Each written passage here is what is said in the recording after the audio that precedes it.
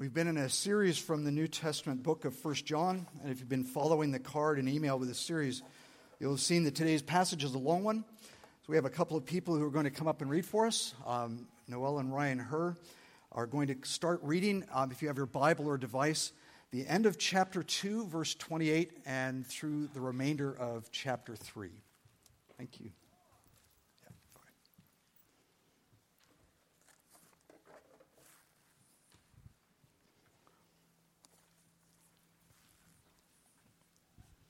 All right, good morning, everybody.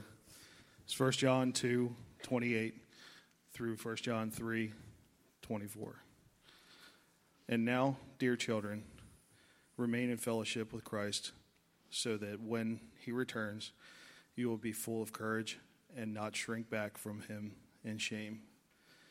Since we know that Christ is righteousness, and also know that all who do that, or who do what is right, are God's children.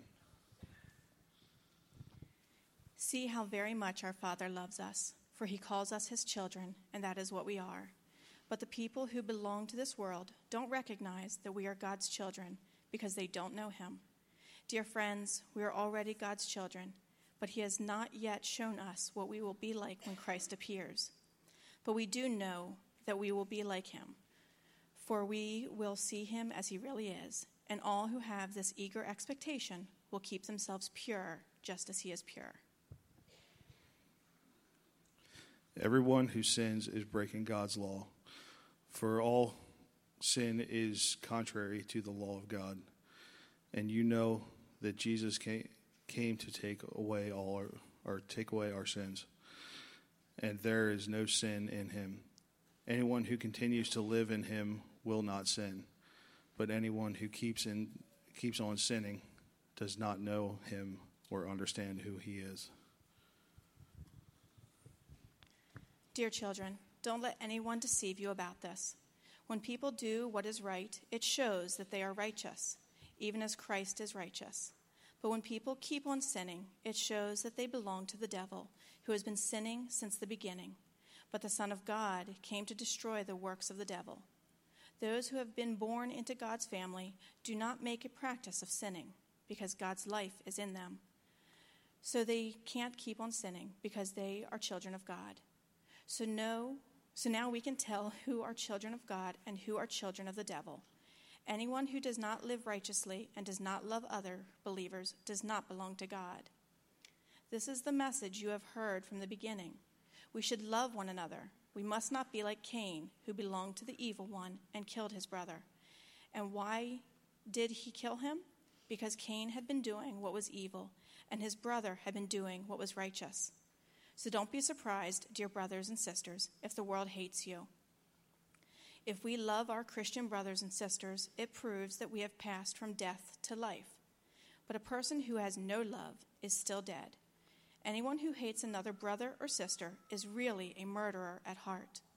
And you know that murderers don't have eternal life within them. We know what real love is because Jesus gave up his life for us. So we also ought to give up our lives for our brothers and sisters. If someone has enough money to live well and sees a brother or sister in need, but shows no compassion, how can God's love be in that person? Dear children, let's not merely say that we love each other. Let us show the truth by our actions.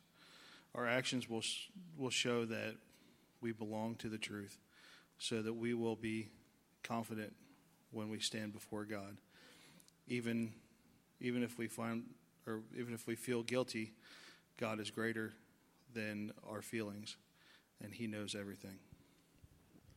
Dear friends, if we don't feel guilty, we can come to God with bold confidence, and we will receive from him whatever we ask, because we obey him and do the things that please him. And this is his commandment. We must believe in the name of his Son, Jesus Christ, and love one another, just as he commanded us. Those who obey God's commandments remain in fellowship with him, and he with them. And we know he lives in us because the Spirit he gave us lives in us. Great. Thanks very much. Thanks, Ryan. Now, as you just heard, this passage is a long one, and really it's far too long to do justice to it as a whole. So I want to do this morning a couple of things. One will be very short. I want to get a big picture view of 1 John just to see where this fits in. And then we're going to spend the rest of our time just focused on 3 verses in the middle of chapter 3. Now, for the first piece, giving this big picture of 1 John, you'll see up on the screen.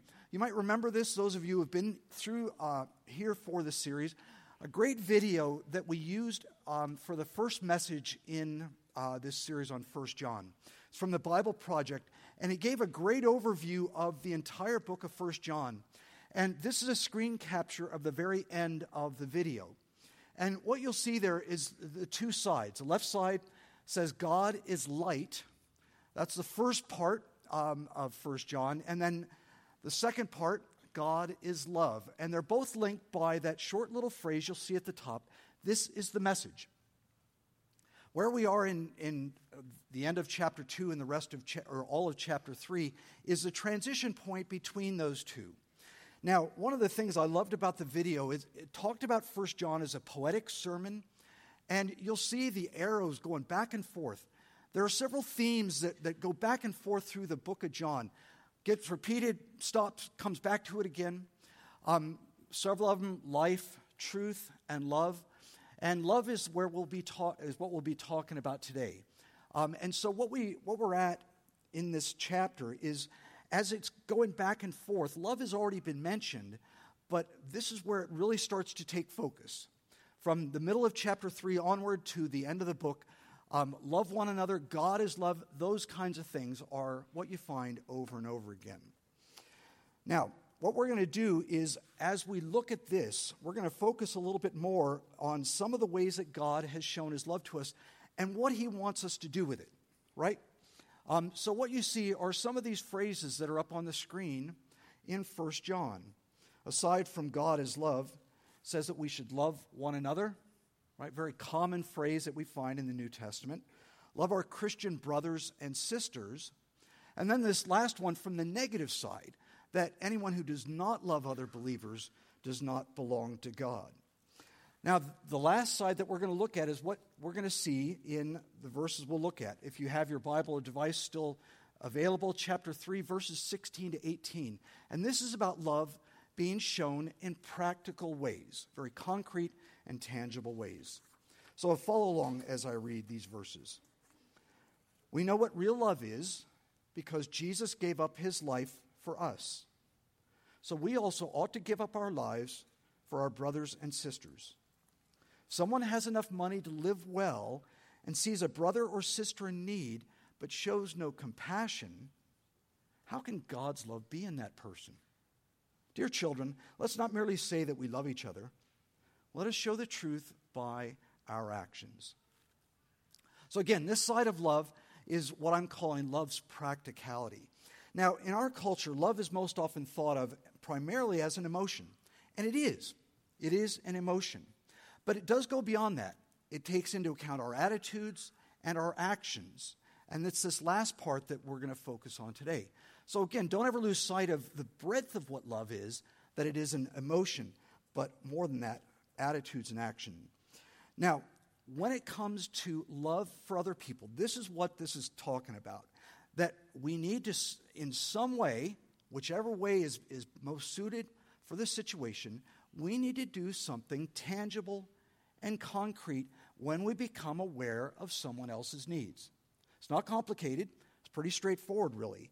But it's also pretty strong stuff, and we don't want to lose sight of this message.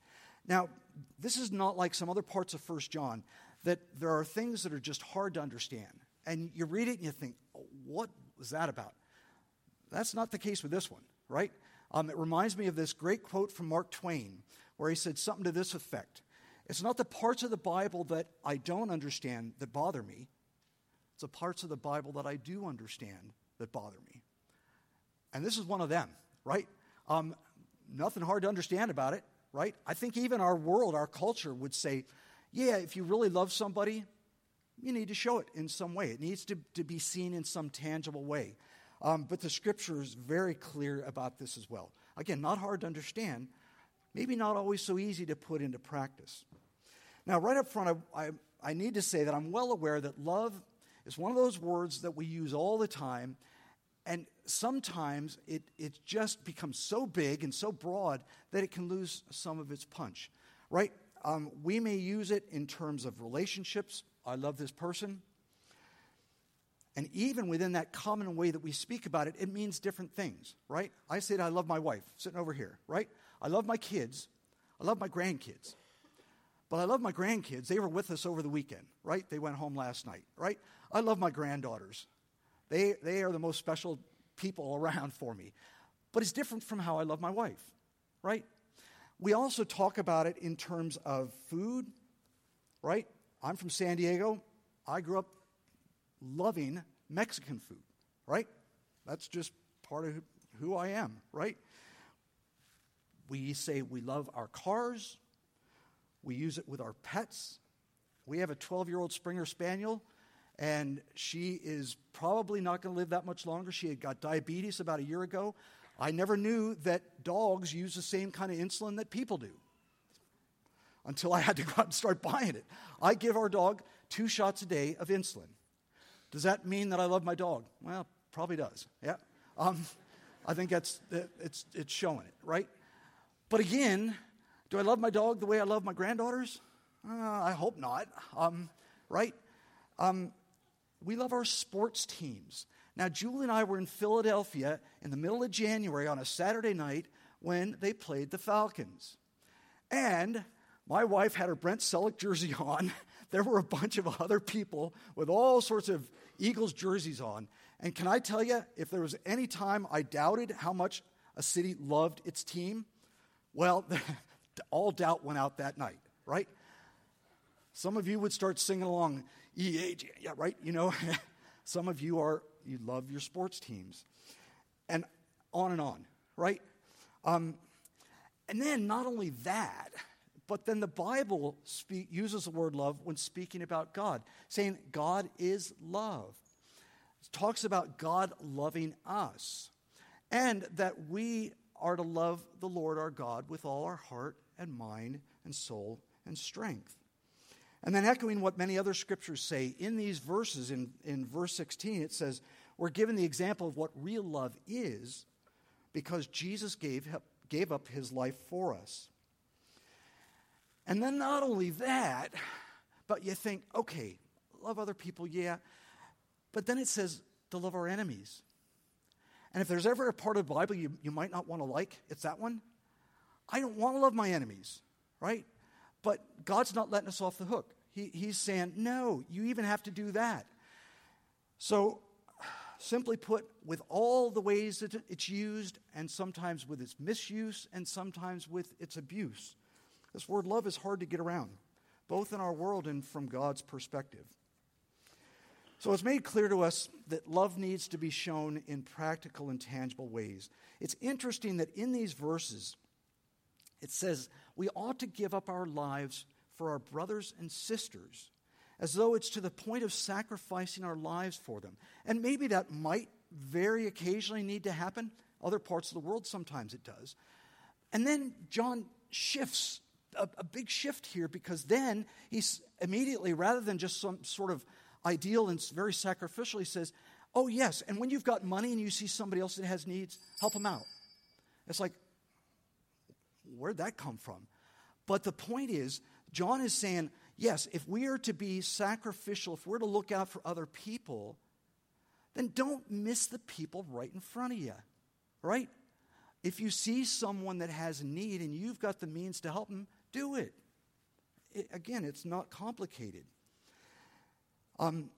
So that's what this is about. What I want to do is give a few snapshots of what this looks like. But I told some people earlier in the week, this was like a softball pitch kind of passage for me. Now, I know I got to pick from a large section, but this passage that I read, the 3 verses, are what we use as the basis for some of our ministries here at the church, of giving financially, of helping just make sure that if somebody's got some sort of need, that it's met. You've heard of a softball pitch like for an interview.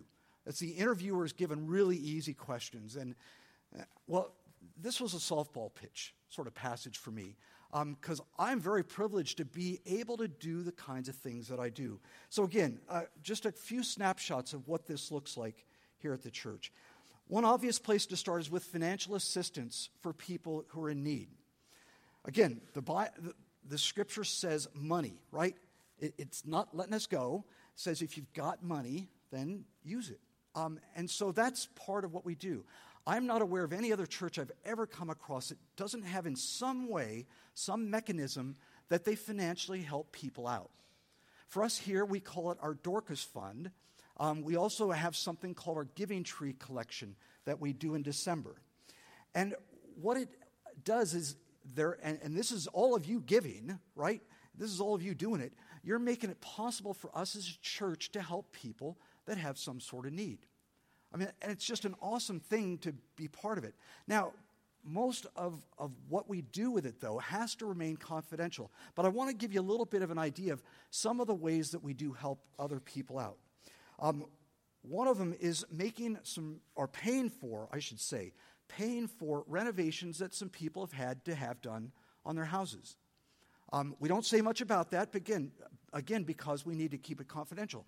But we've been able to do some really necessary work for some people in the church that just absolutely needed to be done. We've covered mortgage payments, rent payments, utility bills, and because it's still this time of year, boy, when the new year hit, it got cold, deliveries of heating oil. We're just making sure that people have what they need. And having heat this time of year is an absolute need. There's no question about it. So those are some of the things that we're making sure are getting done. Now, along this line, I want to include a word about the generosity that you showed through the Giving Tree collection.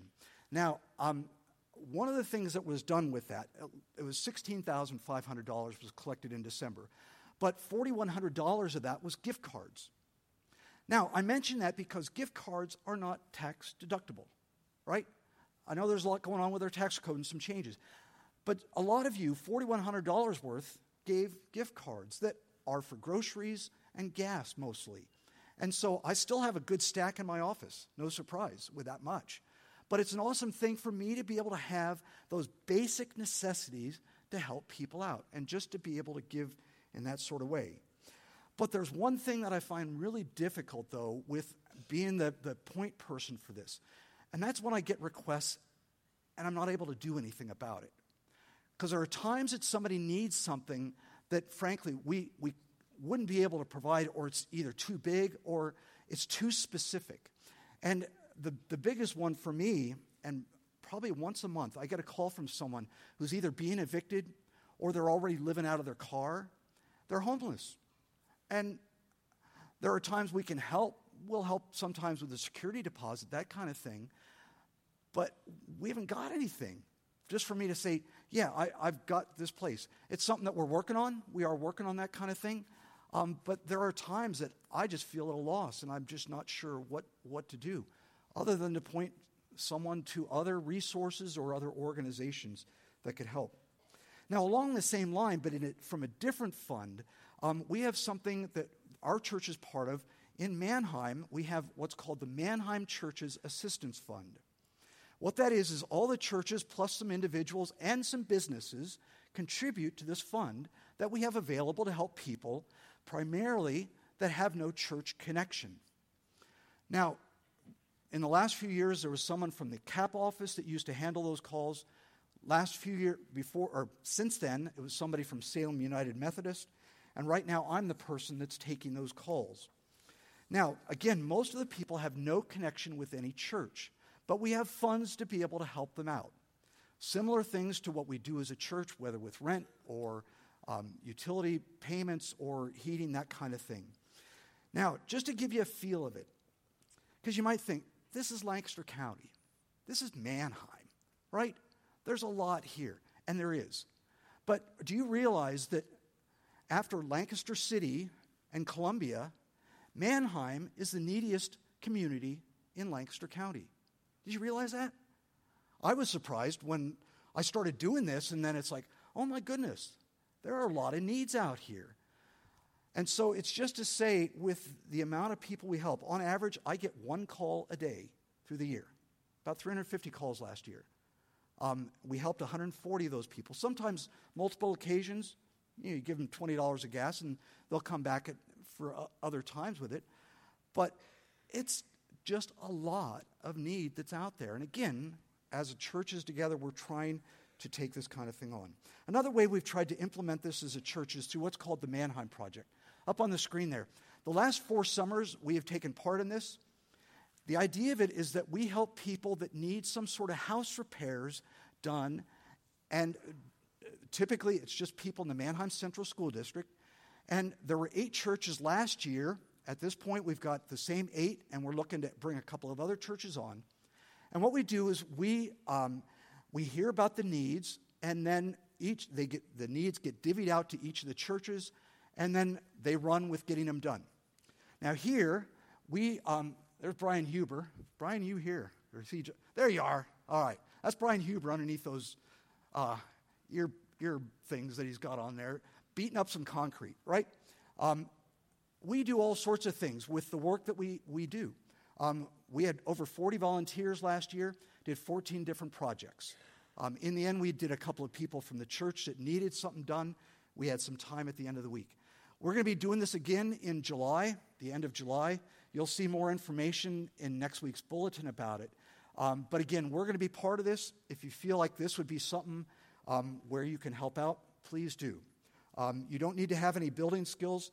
Good thing is that we have some people that do have them. I don't. I can demolish something. I can paint. So if you can do things like that, again, we can put you to work. But again, there will be more information coming out about that next week. But what do we do with this, right? See, there's one potential downside of me talking about what we're doing as a church. See, it is important that we are doing this as a church, right? But there are many times when you as an individual or as a family or as part of a small group, you hear things where somebody needs something. And this doesn't let us off the hook, right? You might think, the church is doing it. Great. I'm done. Well, it's not that way. No, we've all got occasion. We all have occasions where we need to step in and do what needs to be done. There are a lot of ways that we can show love to people. And again, you'll know of some of this, but it can be things like making or organizing meals for somebody who's had a surgery, right? We have a mechanism here in the church. We have a meal ministry, but there are times that some of you just run with it. Your small group does it, and we don't need to expand it beyond it. It's great. Or sometimes you know of friends and just want to do that kind of thing. It can be giving somebody a ride when they need to go to a doctor's appointment. I've got one guy I helped to organize rides for him just to get to the doctor every month, and just had another couple tell me that they're available for rides. But sometimes you can just do that on your own. Just run with it. Take someone out for groceries. You ever done that? Or have you ever seen, I've heard of this, I've never actually seen it in practice, but somebody, and very often it's somebody with a bunch of kids and they're all frazzled by the time they get to the checkout line, and then they find out the person in front of them paid for it. And you just think, wow, that's incredible. Again, there are ways that we can do this kind of thing, and you don't have to wait until you're hearing about it through some official capacity. We can just get on and do it. Just yesterday, I saw a GoFundMe page asking for donations to help a young guy who has cancer. And he was hoping to be able to work while he was getting chemo, but it's just not going to happen. It's just weakening him too much. And it drives me crazy that in a society that this still happens. I don't like it, that somebody who's sick through no fault of their own is in a place where they need help. But at least right now, there is a GoFundMe page to help out. Again, you'll hear of things like that. You can contribute. There's all sorts of ways, again, in which we can put this into practice. Now, one final word. There are some people who, unfortunately, and I think inaccurately, divide the world into givers and takers. Now, I can tell you from what I do with taking as many calls as I do, yes, there are people who are takers, right? They'll want to take advantage of me. There's not that many, though, really. What I find is more true is that things ebb and flow. And by that I mean this, that sometimes people who are generally needing help, sometimes they're able to give to help somebody else. And sometimes the other way, that some people who are generally givers, they love to give, but something happens and they can't. And so they need to accept help themselves. Again, there's this ebb and flow that I'm aware of that just seems to happen very regularly. One person I know gets by on a very limited income. If I would mention the amount she lives on over the course of a year, you'd probably wonder how she survives. But she does, and sometimes we do help her out. Most recently, when it got cold, and we put some propane in her tank. But what she does is she makes meals for people. She can't do a lot, but with the little bit she has, she will sometimes make meals. She'll freeze it, and when she hears about somebody who, for whatever reason, needs something, pull it out of her freezer and give it to them. And I think, what an awesome thing. She can't do a lot, but she can do that. And then I know other people who typically like to help others, but then they hit a bump in the road. And very often, I'm seeing that it's health reasons. For some reason, something has gone wrong with their health. They either can't work as much as they usually do, or they've just got to stop, and they need help. Now, it's really interesting for me, as I've just sort of been doing this for a long time, even before I came on the staff here, those people don't often like to ask for help. So sometimes I will go to them, and I'll say, hey, look, can we get some groceries for you, or can we help out to do something like that? A lot of times what they'll say to me is, there are a lot of people that are worse off than me. And you know what? There are. But what I usually try to say is, yes, but right now you need some help. And it's okay. And so what's important is sometimes for those of us who are givers, and probably a lot of us in this room are, we love to give, but sometimes we do need help. And it's just to sometimes say, okay, I don't like it, but I do need some help right now. And to let other people bless you by doing that kind of thing. See, what I like to remind them is that sometimes if they don't want to take it, they're robbing someone of a blessing that wants to give, to help out, right? That's just part of what it is. So as the band makes its way back up here, to say, what does love look like? And John reminds us, it's right here, very clearly. Dear children, let's not merely say that we love each other. Let us show the truth by our actions. So what are we doing, right? As a church, thank God that we're able to do what we're doing. I really am very grateful to be able to do what I do, but it is for all of us, again, when we see the needs that are around us, to respond to them. Let me pray. Lord, thank you for being so generous to us and so loving of us, that you gave your Son, and you made it possible for us to know what love is. But from that, you also tell us to love each other, to love those and to show it in practical ways when they have some tangible needs. So, Lord, be at work in us all. Thanks for the generosity of this church and the way that you've enabled us to help out. Lord, thank you for the other churches and the way we're able to join together to help out. But the needs are so great, and we all come across them. So give us open hearts to you and to what you want to do through us. Lord, we thank you in Jesus' name. Amen.